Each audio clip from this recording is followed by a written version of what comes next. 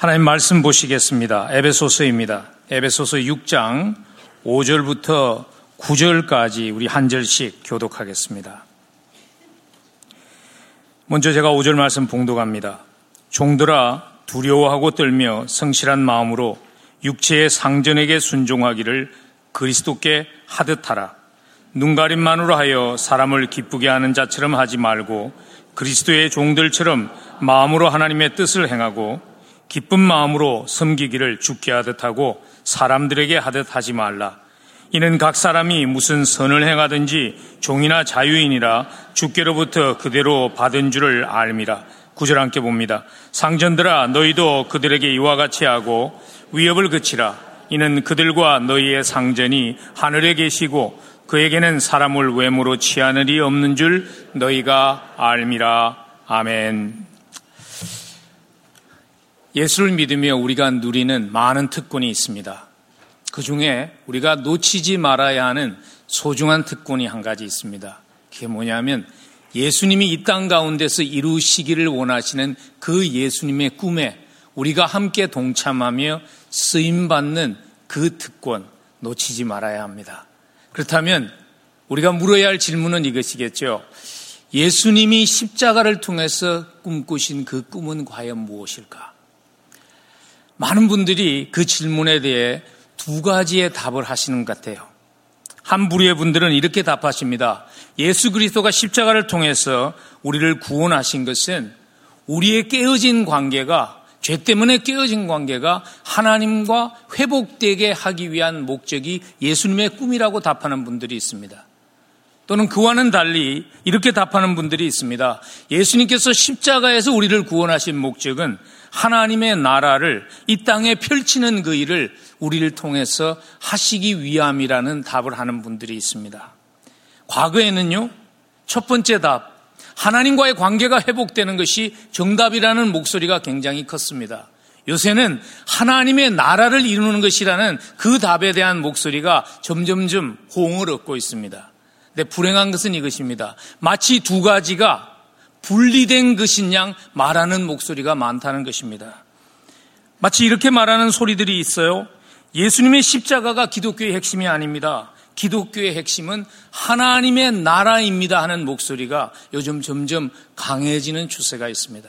저는 동의하지 않습니다. 왜냐하면 십자가와 하나님의 나라는 분리될 수 없는 것입니다. 십자가 없이 하나님의 나라가 있을 수 없고 십자가를 통해서 구원받은 사람이 하나님의 나라를 이루어감이 없는 그 구원은 온전한 구원이 될 수 없기 때문입니다. 오늘 우리가 함께 나누고 있는 에베소서가 계속 강조하고 있는, 이제 저희들이 에베소서 6장, 에베소서의 마지막 결론과 같은 부분으로 들어오면서 에베소서가 강조하고 있는 것이 그것입니다. 예수님의 꿈은 그리스도의 십자가의 은혜로 구원받은 사람들이 하나님의 나라를 이 땅에 펼치는 것입니다. 그리고 구체적으로 그 하나님의 나라가 펼쳐져야 할 곳이 어디인가 하면 교회라는 곳과 그리고 가정이라는 것과 그리고 세상이라는 것을 에베소서는 강조합니다. 이 세 장소가 하나님의 나라가 세워지고 하나님의 백성들이 하나님 나라의 시민답게 살아가야 할 곳이 어디인가 하면 교회이고 가정이고 그리고 우리를 보내신 세상이라는 것이죠. 우리가 오늘 에베소서 6장 말씀을 지난 몇 주 동안 함께 보면서 부부간의 관계, 그리고 자녀와 부모와의 관계, 그리고 또 오늘은 하나님의 사람들과 세상과의 관계를 살피면서요, 이것이 5장 21절에서 그리스도를 경외함으로 피차 복종하라는 그 말씀 속에서 이루어지지 않으면 그냥 한갓 윤리 도덕에 지나지 않는 그러한 말씀으로 왜곡되기가 얼마나 쉬운지 모릅니다. 그리스도의 십자가에 사랑받았기 때문에 아내는 남편을 사랑하고 남편은 아내를 생명과 같이 희생하며 사랑하는 것입니다. 그리고 십자가의 은혜 받았기 때문에 부모는 자식을 존중하고 자식은 부모에게 순종함으로 복음으로 하나님의 나라를 펼쳐가며 가정을 회복하는 것입니다. 그리고 오늘 말씀은 우리에게 십자가의 은혜 받았기 때문에 복음으로 세상을 회복하기 위해서 세상 가운데서 직장인으로 세상을 회복하는 세상 가운데서 하나님의 나라를 펼치는 직장인으로, 경영인으로 살아가려면 이것을 기억하십시오 라고 우리에게 말씀하시며 이 교훈을 주십니다. 그 첫 번째 교훈은 이것입니다. 우리의 직장이 보냄을 받은 사역지라는 것을 기억하셔야 합니다. 우리의 직장이 그냥 나의 생계를 위한 수단이 아니라 우리를 보내신 주님이 우리에게 맡겨주신 사역지라는 것을 기억할 수 있어야 합니다. 5절 말씀이 이렇게 말씀하십니다. 종들아 두려워하고 떨며 성실한 마음으로 육체의 상전에게 순종하기를 그리스도께 하듯 하라. 여기에서 지금 그리스도께 하듯 하라. 세상 가운데서 우리가 하는 그 직장이라는 직업이라는 현장 가운데서 우리에게 맡겨진 그 일을 그리스도께 하듯 하라라고 말하는 근거가 무엇이냐면 그리스도가 보내셨기 때문입니다. 직장이 다시 단순히 우리가 삶을 살기 위해서 돈을 버는 것이 아닙니다. 직장은 우리의 사역지이며 직장은 우리의 선교지입니다. 한국에서 직장 선교를 하시는 목사님이시죠. 방성기 목사님이 자신의 한 책에서 이렇게 쓰셨더라고요. 선교를 위한 두 무대가 있다.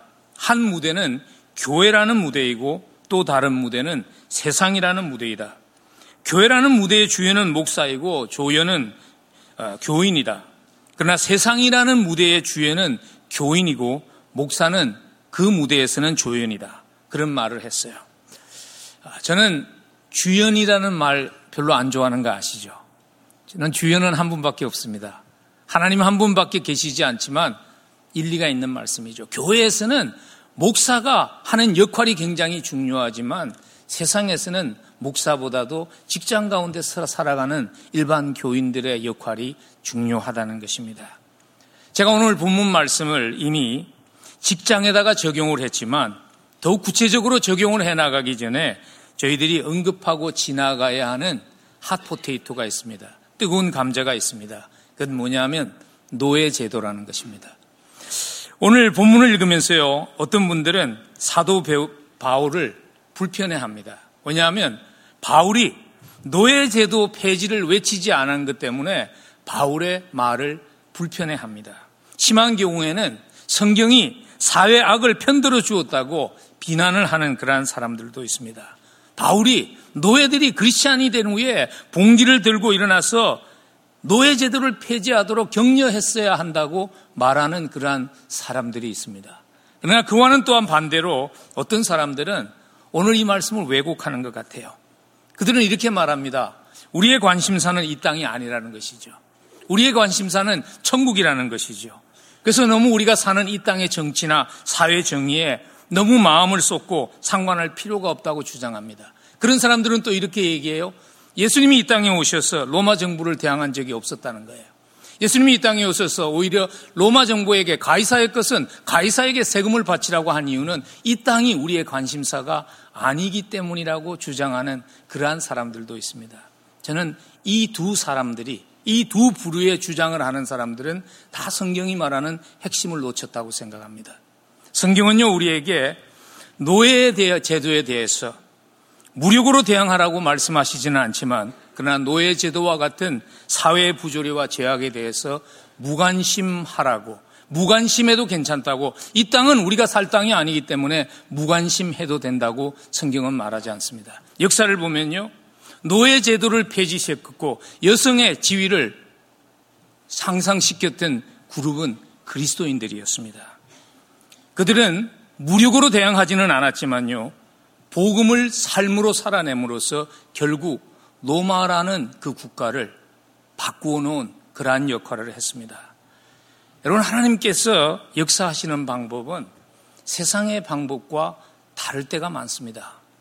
세상의 부조리와 죄를 해결하시는 하나님의 방법은 세상의 방법과 다를 때가 많습니다. 왜냐하면 하나님의 생각은 인간의 생각과 다르기 때문입니다.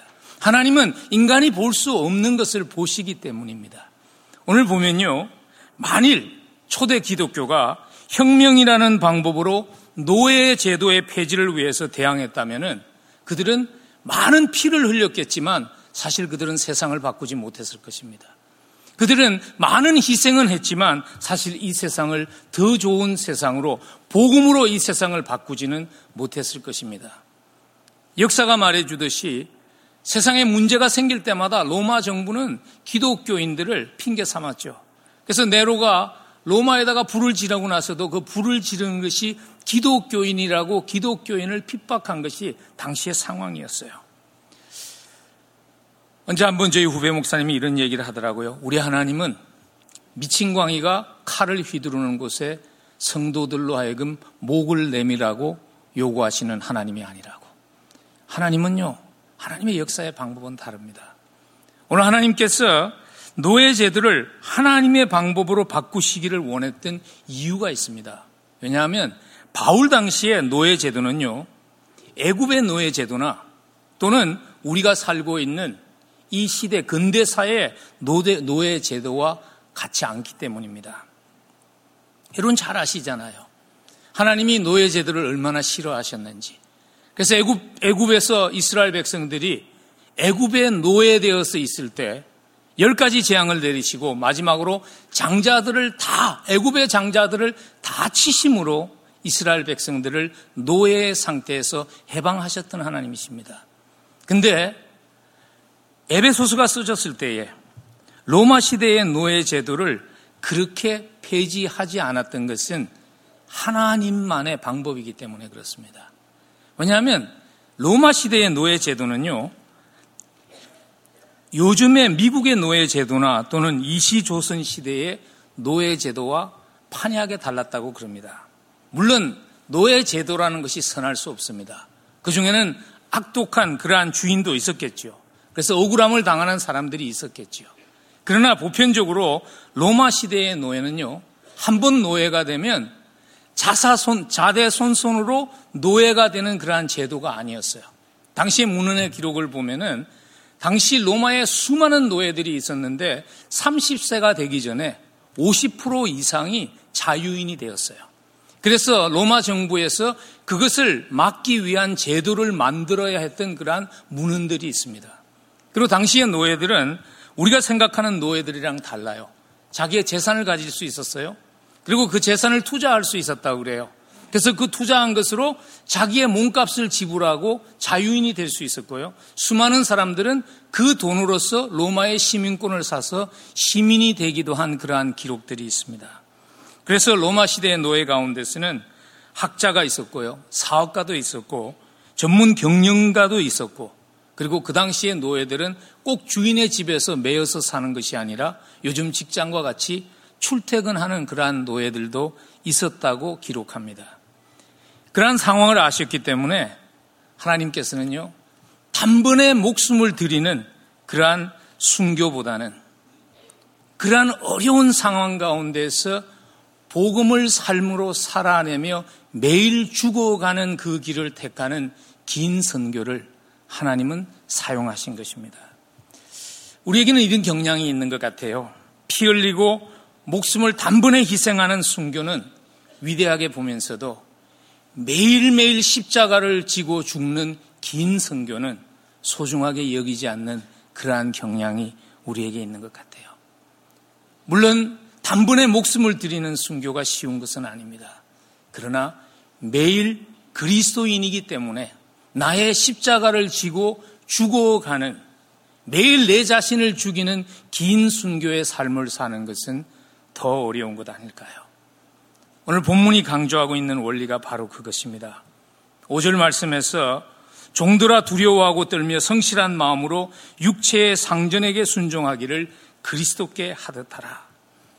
종으로 육신의 상전에게 순종하는 것은 복음으로 삶을 살아내기 위해서 매일 지어야 하는 십자가였고, 그것은 매일매일 십자가를 지고 죽는 긴 순교의 삶이었습니다. 예수님도 동일한 원리를 강조하셨지 않습니까? 마태복음 16장 24절에서 누구든지 나를 따라오려거든 자기를 부인하고 자기 십자가를 지고 나를 따를 것이니라.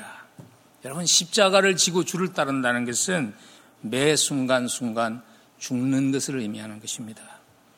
여러분, 그리스도인으로 산다는 것은요, 매 순간 나의 십자가를 지고 하나님을 위해서 죽는 긴 순교의 과정을 지나가는 것입니다. 그래서 에베소서를 기록한 사도 바울은 고린도전서 15장 31절에서 이런 고백을 하죠. 나는 날마다 죽노라.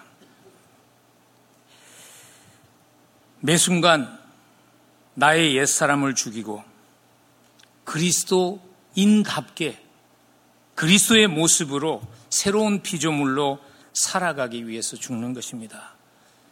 세상에서 나를 나타내는 반짝 영웅으로 우쭐거리며 살고 싶어하는 내 옛 자아를 죽이고 이름도 없이 빛도 없이 묵묵히 나의 십자가를 지고 가는 삶은 매일 죽는 삶입니다. 긴 순교의 삶입니다.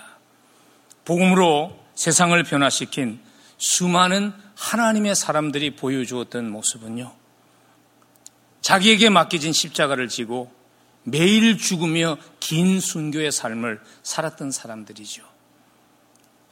가장 대표적인 사건을 그분들이 기독교인은 아니든 간에 기독교에 대한 기독교가 어떻게 그리스도인들이 어떻게 세상을 바꾸었는가 하는 주제를 다룰 때마다 역사가들이 꼭 언급하는 한 사건이 있습니다.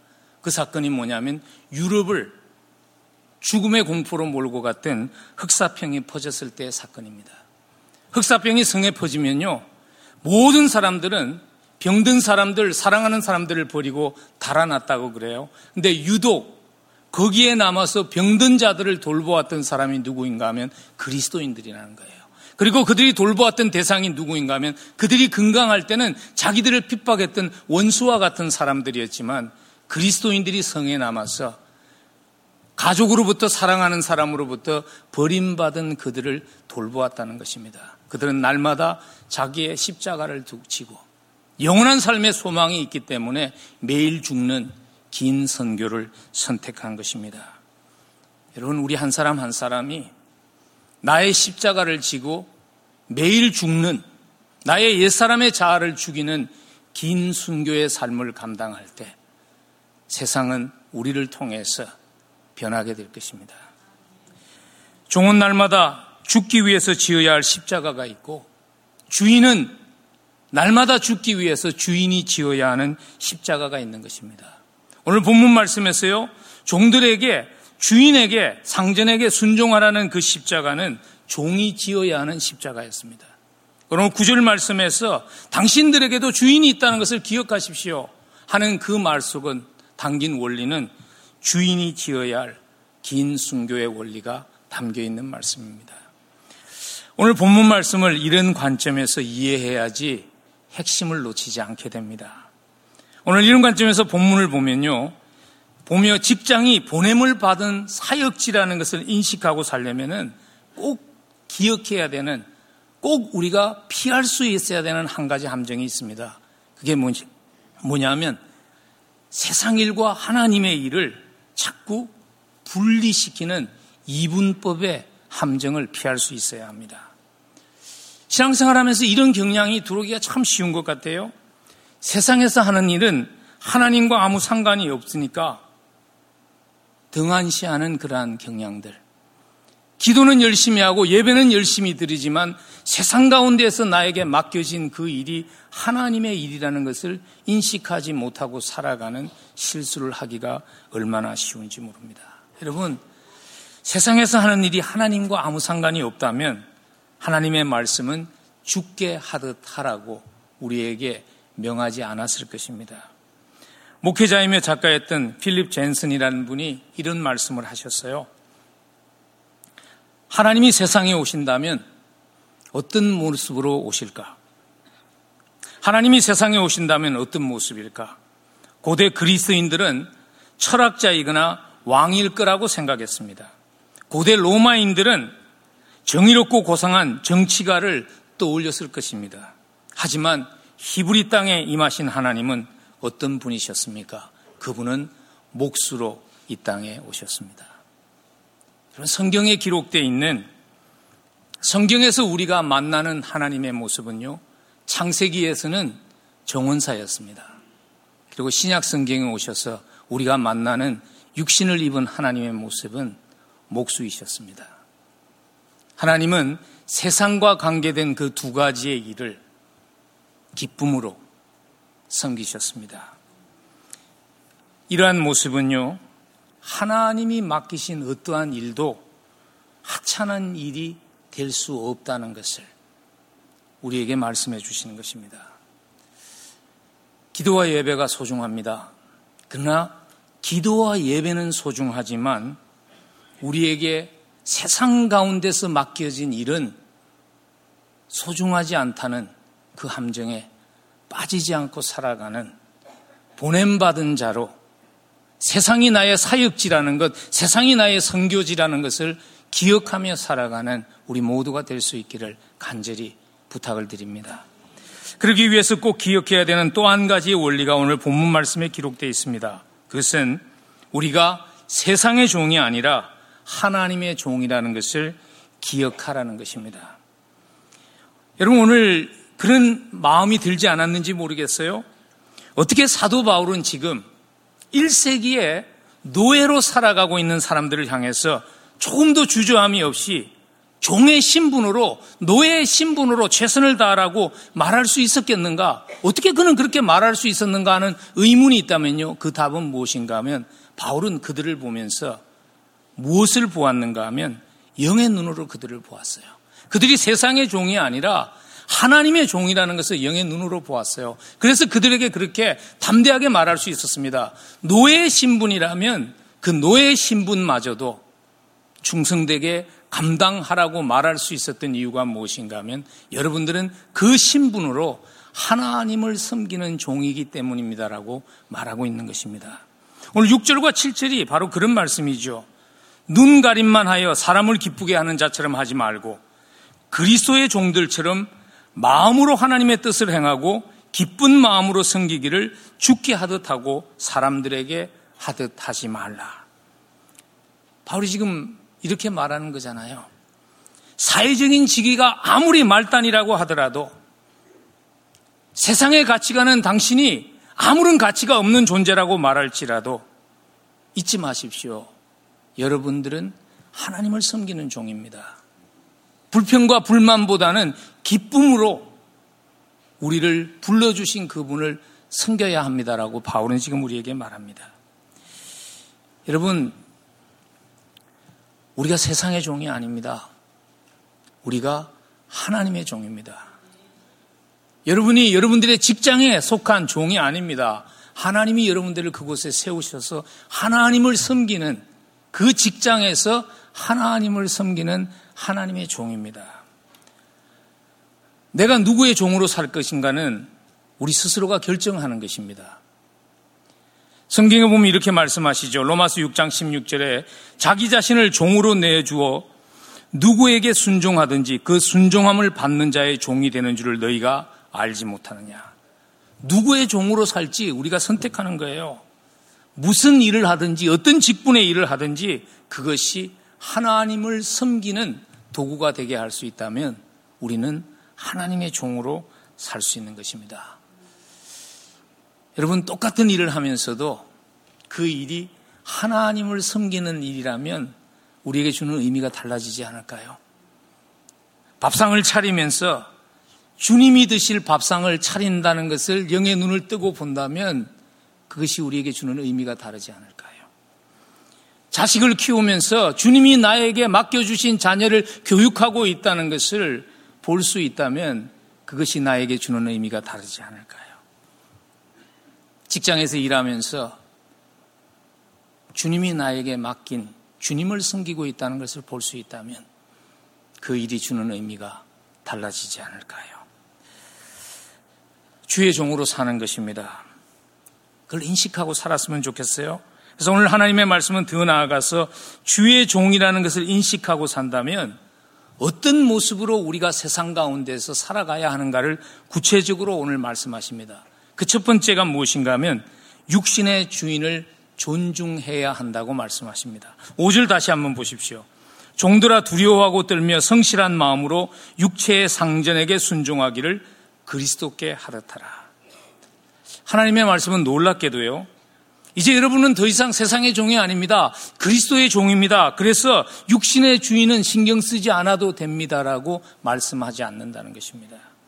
오히려 하나님의 말씀은 하나님의 종입니다. 그러므로 육신의 상전에게 순종하십시오. 그렇게 말씀하십니다. 여러분, 이런 말씀 들으면 그런 생각이 들죠. 주인이 잘하면 왜 안 그러겠습니까? 근데 성경은요, 부당한 주인에게도 주님을 생각하며 존중하고 섬기라고 얘기합니다. 베드로전서 2장 18절 이하에 보니까 사환들아, 범사에 두려워함으로 주인들에게 순종하되 선하고 관용하는 자들에게 뿐만 아니라 또한 까다로운 자들에게도 그리하라, 그렇게 기록하셨습니다. 여러분, 이런 말이 익숙하잖아요. 눈에 보이는 이웃을 사랑하지 않으면서 육신의 눈으로 볼 수 없는 하나님을 사랑한다고 말할 수 없습니다. 동의하시죠? 여러분, 같은 원리 아닐까요? 눈에 보이는 나에게 섬김의 대상으로 준 그 사람을 존중하게 순종해 주지 못하면서 눈에 보이지 않는 하나님을 내가 지금 존중하고 있다고 생각하는 것은 내 스스로를 속이고 있는 것 아닐까요? 성경을 보면 하나님이 높였던 사람들이 어떤 사람인가요? 영의 눈으로 보며 하나님을 섬기듯 할 수 있었던 사람이죠. 요셉이 그런 사람이잖아요. 여러분, 요셉이 보디발에게 지 안에도 하나 제대로 챙기지 못하는 주제하며 보디발을 비웃지 않았습니다. 주인으로 섬기고 존중하고 최선을 다해서 섬겼습니다. 결국 보디발이 자기 아내 제대로 돌보지 못했죠. 그래서 요셉이 그것 때문에 부당하게 어려움을 당했지만은 하나님께서는 그 과정을 통해서 요셉을 하나님의 사람으로 훈련하십니다. 그리고 요셉을 높여서 애굽의 국무총리로 세우시죠. 그래서 성경은 우리에게 이렇게 말씀하십니다. 베드로전서 5장 6절에서 그러므로 하나님의 능하신 손 아래서 겸손하라. 때가 되면 너희를 높이시리라. 하나님께서 목적이 있어서 우리를 어떤 위치에 세우십니다. 그리고 하나님이 기대하시는 것은 그 위치에서 죽게 하듯 존중해 주는 것입니다. 그리고 더 나아가서 주의 종으로 인식하고 산다면 주어진 일에 성실해야 한다고 성경은 말씀하십니다. 5절 다시 한번 보십시오. 종들아, 두려워하고 떨며 성실한 마음으로 그리스도께 하듯 하라고 말씀하십니다. 여러분, 어떻게 하는 것이 성실하게 하는 것일까요? 오늘 6절에서 그 답을 주세요. 눈가림만 하여 사람을 기쁘게 하는 자처럼 하지 말고. 성실하다는 것은 누가 지켜볼 때 누군가가 나를 지켜보고 있기 때문에 그때만 잘하는 그러한 모습이 아니라는 것이죠. 왜냐하면 우리는 항상 하나님의 눈 안에 삽니다. 하나님을 섬기는 것입니다. 그래서 우리에게는 성실히 살아야 할 이유가 있습니다. 그런데 오늘 사도 바울이 우리 한글 성경에 성실함이라고 번역된 그 단어에 특별한 헬라 단어를 썼는데요. 그 헬라 단어는 눈가림만 하지 않는 정직만을 의미하는 것에서 더 나아가서 자기 일을 책임감을 다해서 살아가는 모습을 나타내는 단어를 의도적으로 사용했습니다. 성실하다는 것은 누가 보든 보지 않든 나에게 주어진 책임을 다하는 것입니다. 여러분, 쇼핑 가시면은 물건 살 때 그거 어디서 만드는가 보시죠. 그래서 이렇게 보고 메이드 인 C 그러면 좀 별로 안 좋아하잖아요. 그죠? 신용의 대명사가 어떤 나라입니까? 스위스예요. 시계 하면 스위스잖아요. 은행 하면 스위스죠. 근데 그게 그렇게 우연이 되지 않았다고 그럽니다. 한 책을 읽었더니요, 스위스가 그렇게 신용의 대명사가 되게 했던 한 스토리를 소개합니다. 루이 16세 때에 프랑스에서 혁명이 일어났어요. 그리고 혁명군들이 루이 16세의 그 성을 포위하고 그 속에 있는 사람들에게 항복을 권유했어요. 혁명군들은 항복하고 나오면 다 살려주겠다고 얘기했어요. 근데 끝까지 싸우다가 장렬하게 삶을 마친 220명의 군인들이 있었어요. 근데 그 군인들이 놀랍게도 프랑스인들이 아닙니다. 그 220명이 모두 놀랍게도 스위스 사람들이었어요. 자기 나라도 아닌데 뭐 때문에 이 사람들이 거기서 목숨을 바치고 그렇게 충성했을까? 한 죽은 스위스 용병의 그 품에서 이런 편지가 발견됐다 그래요. 우리가 신용을 잃으면 후손들은 영원히 용병이 될 수 없기에 우리는 죽음으로 계약을 지키기로 했습니다. 그래서 여러분 지금도 이태리에 가시면요. 로마 교황청을 이태리 군사가 안 지킨다 그래요. 스위스 군사가, 스위스 용병이 지금도 로마 교황청을 지키는 일을 한다고 그럽니다. 세상 가운데서 신뢰할 수 있는 사람이라고, 저 사람은 믿을 만한 사람이라고 세상이 평가해 줄 때 우리 하나님이 영광 받으십니다. 그리스도인들은 믿을 수 있다고, 그리스도인들은 신뢰할 수 있다고 세상이 평가해 준다면 우리 하나님이 얼마나 흐뭇해 하실까요? 여러분, 우리가 세상 가운데서 빛과 소금으로 산다는 것은요, 바로 이런 것 아닐까요?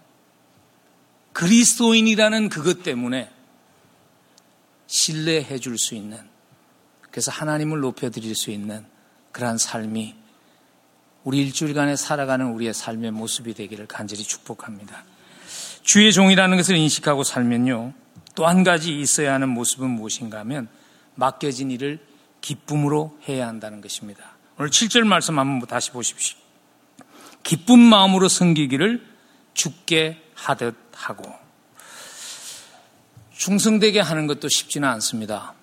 근데 기쁨으로 하는 것은 더 어렵죠. 그렇게 생각하지 않으세요? 직장 일을 내가 맡았으니까, 내 직책이니까 어쩔 수 없이 충성되게 할 수 있어요. 근데 그것을 기쁨으로 하는 것은 정말 어렵죠. 근데 오늘 성경은 우리에게 우연히 그 일이 나에게 주어진 것이 아니라 주님이 맡긴 것입니다. 그리고 나는 그 일을 통해서 세상을 섬기는 것이기도 하지만 나는 그 일을 통해서 우리의 주님을 섬기는 것입니다. 그러므로 기쁨으로 하십시오. 그렇게 우리에게 말씀하십니다. 여러분, 어떻게 하면 기쁨으로 우리에게 맡겨진 세상 일을 할 수 있을까요? 저는 그 답이 크리스찬의 세계관이라는 렌즈로 우리의 일을 볼 수 있어야 한다고 생각합니다. 크리스찬의 세계관이라는 렌즈로 내가 살아가는 현장을 볼 수 있어야 한다고 생각합니다. 사실 우리가 살고 있는 세상은요, 합리적이지 않습니다. 우리가 살고 있는 세상은 부조리가 많습니다. 공평하지 않습니다. 그러한 상황 가운데서 기쁨으로 일한다는 것이 쉽지 않습니다. 그러나 우리가 크리스찬의 세계관이라는 렌즈로 우리의 상황을 보면 상황이 변할 수 있습니다. 크리스찬의 세계관은 이것입니다. 하나님께서 지금 예수 그리스도를 구주로 고백한 우리들을 통해서 망가진, 죄 때문에 망가진 세상을 회복하고 있다는 것을, 그 일을 지금 우리가 그리스도 안에서 하고 있다는 것을 보는 것이, 그것이 크리스찬의 세계관입니다.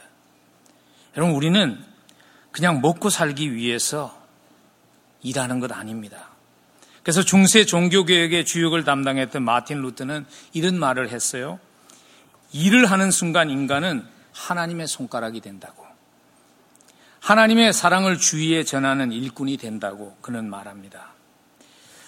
네덜란드의 수상이며 신학자였던 아브라함 카이프는 이렇게 말합니다. 일의 목적은 하나님을 높이고 인류를 번성케 하는 문화를 창출하는 데 있다고 말합니다. 여러분, 이것이 우리가 일하는 목적이 되었으면 좋겠어요. 나에게 맡겨주신, 나에게 주신 그 달란트를 통해서 우리는 일함으로, 다른 모습으로 일함으로 우리는 죄 때문에 망가진 하나님의 창조의 세계를 회복하는 일을 하고 있는 것입니다. 그리고 꼭 기억해야 될 것은 이것입니다. 당장 내 눈에 내가 기대하는 열매가 맺히지 않을 수 있어요. 죄의 결과로 인해서 창세기에 보면 은근키가 있고요, 땀을 흘려도 내가 기대하는 만큼 열매가 맺히지 않을 수 있어요. 그래서 우리가 기억해야 되는 것은 이것입니다. 당장 내 눈에 보이지 않아도 그것을 헛되게 하시지 않는 하나님이 동력하고 있다는 것을 기억하는 것이 필요합니다. 고린도전서 15장 58절에서 이렇게 말씀하세요. 너희 수고가 주 안에서 헛되지 않은 줄을 기억하라고 말씀하십니다. 하나님의 계획은 차질 없이 이루어집니다. 그리고 그 일은 오늘도 하나님의 스케줄 안에서 이루어지고 있고요. 그 일을 하나님께서는 하나님의 사람들을 쓰셔서 이루고 계십니다. 언젠가 주님 앞에 설 때, 주님이 나의 수고와 나의 눈물을 어떻게 주의 나라를 이 땅에 펼치는 일, 그 큰 그림 속에서 나의 수고와 눈물과 땀이 어떻게 쓰였는가를 볼 수 있는 영광스러운 순간이 있다는 것을 기억하고 살면 좋겠습니다. 일부를 하는 것이지만 큰 일을 이루시는 하나님의 한 부분을 맡고 있다는 것을 알며 하나님의 종으로 맡기고 살 수 있는 이번 한 주간이 되면 좋겠습니다. 오늘 본문은 마지막으로 우리에게 복음으로 세상을 회복하는 직장인으로 살아가기 위해서 이것을 꼭 기억하라고 말씀하십니다. 그것은 이 원리입니다. 주님이 맡기신 사람들의 소중함을 꼭 기억하라는 것입니다. 주님이 맡긴 사람들을 소중하게 대하라는 것입니다. 오늘 9절 말씀이 주고 있는 그 말씀의 중요한 핵심 메시지가 바로 그것입니다. 9절 한번 보십시오. 상전들아 너희도 그들에게 이와 같이 하고 위협을 그치라. 이는 그들과 너희의 상전이 하늘에 계시고 그에게는 사람을 외모로 취하는 일이 없는 줄을 너희가 알미라. 오늘 이 말씀은 당시에 노예의 주인 되었던 사람에게 주신 말씀이지만 그렇기 때문에 오늘을 살아가는 우리에게는 내가 경영주가 아니면 나와는 상관없는 말씀이라고 생각하면 안 됩니다. 왜냐하면 우리는 사회 구제 속에서 나보다 높은 위치에 있는 사람도 섬겨야 하지만 또한 나보다 낮은 지위에 있는 사람들과도 함께 살아가야 하는 그러한 구조 속에 우리는 모두 살아갑니다. 어떤 직장에 있든지 간에 여러분들 위에 사람이 있고 아래에 사람이 있잖아요. 오늘 9절 말씀이 강조하고 있는 핵심이 바로 그거예요. 하나님께서 우리를 대해 주셨듯이 하나님이 우리의 상전이신데 그 하나님이 우리에게 대해 주셨듯이 내가 서 있는 세상의 구조 속에서 나보다 낮은 위치에 있는 사람들을 그렇게 대하라는 것이죠. 그래서 오늘 보면 하나님이 우리를 어떻게 대하셨는가를 이렇게 구체적으로 설명합니다. 외모로 취하지 아니하셨다고. 무슨 의미죠? 하나님께서 우리를 위해서 십자가의 아들을 희생하실 때 우리의 지위나 우리의 재산이나 우리의 학이나 그런 것 때문에 우리의 외모 때문에 하시지 않았다는 거예요. 그래서 사람을 판단할 때 그렇게 하지 말라는 것이에요. 주의 눈으로 우리 주변에 보낸 사람들을 보고 하나님이 나를 소중하게 여겨주셨듯이 그렇게 소중하게 여기는 것이 복음으로 이 땅을 살아가며 회복하는 보냄받은 사람의 모습이라는 것입니다. 우리 모습을 좀 돌아볼 수 있으면 좋겠습니다. 그래서 우리 모습을 돌아보는데 도움이 되는 제가 경험했던 일이 기억이 나서 여러분들과 잠깐 나누면요. 제가 병원에서 진료를 받기 위해서 앉아서 기다리는데 보니까 간호사 한 분이 차트를 들고 아마 환자 차트 같아요. 차트를 들고 복도를 걸어오다가 의사를 만납니다. 의사를 만나니까 만면에 미소를 짓고 막 인사를 하고 대화를 해요. 그리고 인사가 끝난 후에 또 걸어가다가 다른 간호사를 만났어요. 그랬더니 여러 가지 이렇게 농담도 하고 막 웃으면서 대화를 해요. 그리고 그 대화가 끝나고 나서 그 간호사가 차트를 들고 걸어갑니다. 근데 저편에서 누군가가 걸어와요. 근데 거기에 걸어오는 사람은 누구인가 하면 그 병원에 청소하는 분이세요. 그랬더니 간호사가 무언가 바쁘다는 듯이 자기의 얼굴을 그 차트에 묻고 마치 무언가 소중한 일을 하듯이 집중하는 모습으로 그 사람을 지나쳐가는 모습을 보았습니다. 여러분 혹시 이 모습이 우리의 모습이 아니었으면 좋겠습니다. 예수님이 그렇게 말씀하셨습니다. 내가 진실로 너희에게 이르노니 너희가 여기 내 형제 중에 지극히 작은 자 하나에게 한 것이 곧 나 예수님께 한 것이라고 말씀하셨습니다. 우리가 지극히 작은 자였습니다. 하나님의 원수였습니다. 근데 하나님은 지극히 작은 자를 사랑의 대상으로 삼아주셨습니다. 그리고 우리를 보내시며 주님은 우리에게 당부하십니다. 내가 너희를 사랑한 것 같이, 내가 너희를 대해 준 것 같이 너를 통해서 사랑의 하나님을 보아야 할 사람들, 너를 통해서 예수 그리스도를 보아야 할 사람들을 그렇게 소중하게 여겨주라고 우리에게 당부하십니다. 제가 부정적인 예로 말씀을 마치기가 그랬어요. 긍정적인 실화를 하나 더 나누며 말씀을 마무리하겠습니다. 한국에, 이건 오래된 이야기지만 전라북도 김제에 가면 감동적인 간증을 가진 교회가 있습니다. 그 교회 이름이 금산교회입니다. 그 금산교회는 테이트라는 선교사를 통해서 당시의 지주였던 조덕삼 씨가 예수를 믿고 자기의 사랑채를 내어주면서 금산교회가 시작됩니다. 그런데 그 금산교회를 통해서 조덕삼 씨의 머슴이었던 이자익 씨도 예수를 믿고 한 교회에서 신앙생활을 하게 됩니다. 세월이 가면서 교회가 조금씩 성장하면서 교회를 섬길 수 있는 그러한 장로가 필요해서 장로를 선출하게 되었습니다. 근데 공교롭게도 마지막에 두 사람을 두고 투표를 하게 되었는데 주인이었던 조덕삼 씨와 조덕삼 씨의 머슴이며 마부였던 그 두 사람을 놓고 이자익 씨를 놓고 투표를 하게 되었는데 교회가 이자익 씨를 장로로 선출합니다. 이자익 씨는요, 어릴 때 부모를 잃고 원래는 경남 사람이었어요. 세월이 흐르면서 부모를 잃으면서 갈 곳이 없어서 그 집에 경남 남해 출신 사람이 들어와서 자리를 잡고 머슴살이를 하던 사람이었어요. 근데 그 교회에서 이자익 씨를 주인보다 먼저 장로로 세우게 된 것입니다. 그랬을 때에 그날 조덕삼 씨가 이렇게 그 교회를 향해서 말했습니다. 우리 금산교회 성도님들은 참으로 훌륭한 일을 해냈습니다. 저희 집에서 일하는 이자익 영수는 저보다 신앙의 열의가 훨씬 높습니다. 그를 장로로 뽑아주셔서 참으로 감사합니다. 그리고 조덕삼 씨는요, 자기의 머슴이었던 이덕삼 씨를 그 후에 신학 공부를 시켜서 목사가 되게 했고요. 금산교회 2대 목사로 이자인 씨를 청빙할 때 가장 중요한 역할을 했던 사람이 그 후에 그 교회 장로가 되었던 조덕삼 씨였다고 그럽니다. 여러분, 주변 사람들이 예수 믿는 사람들은 다르다고 말하지 않았을까요?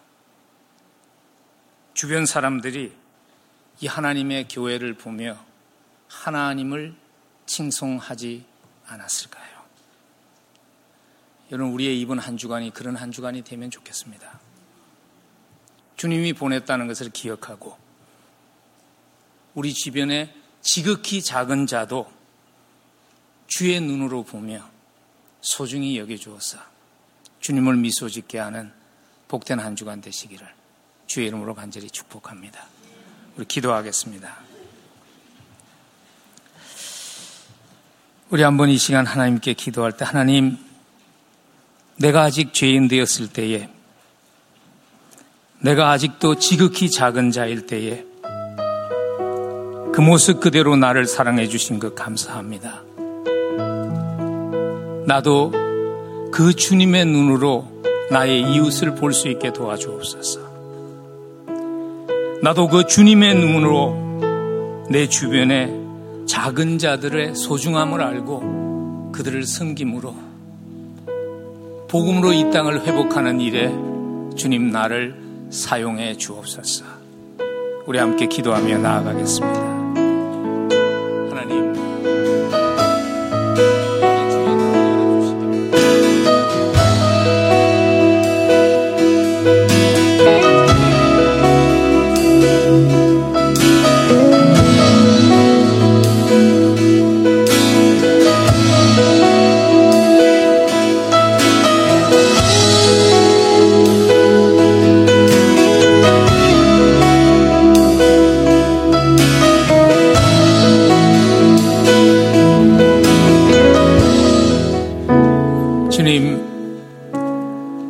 주의 시선으로 세상을 보며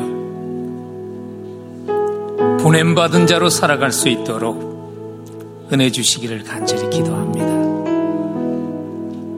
세워진 그곳이, 우리가 밟는 그 땅이 내 한 사람이 나의 십자가를 지고 죽어짐으로 회복되는 역사가 있도록 하나님, 이번 한 주간도 가정에서, 직장에서, 우리의 지역사회에서 우리를 사용해 주시기를 간절히 기도합니다. 이제는 우리의 소망이신 우리 주 예수 그리스도의 한량없는 은혜와 죄인을 자녀 삼아주신 이해할 수 없는 하나님의 무한하신 사랑하심과 그리스도의 마음을 품고 매일매일 죽어가는 긴 순교의 삶을 감당할 수 있도록 도와주시는 성령님의 함께 하심이, 주님, 주의 눈으로 세상을 보고 주의 마음으로 세상을 품으며 세상을 회복시키는 하나님의 사람으로 살아가게 도와주옵소서. 기도하며 이 자리를 떠나는 사랑하는 성도들의 사무예와 그들의 가정과 그들의 생업 위에, 그리고 하나님의 몸된 교회 위에 지금부터 영원까지 함께 하시옵기를 간절히 축원하옵나이다.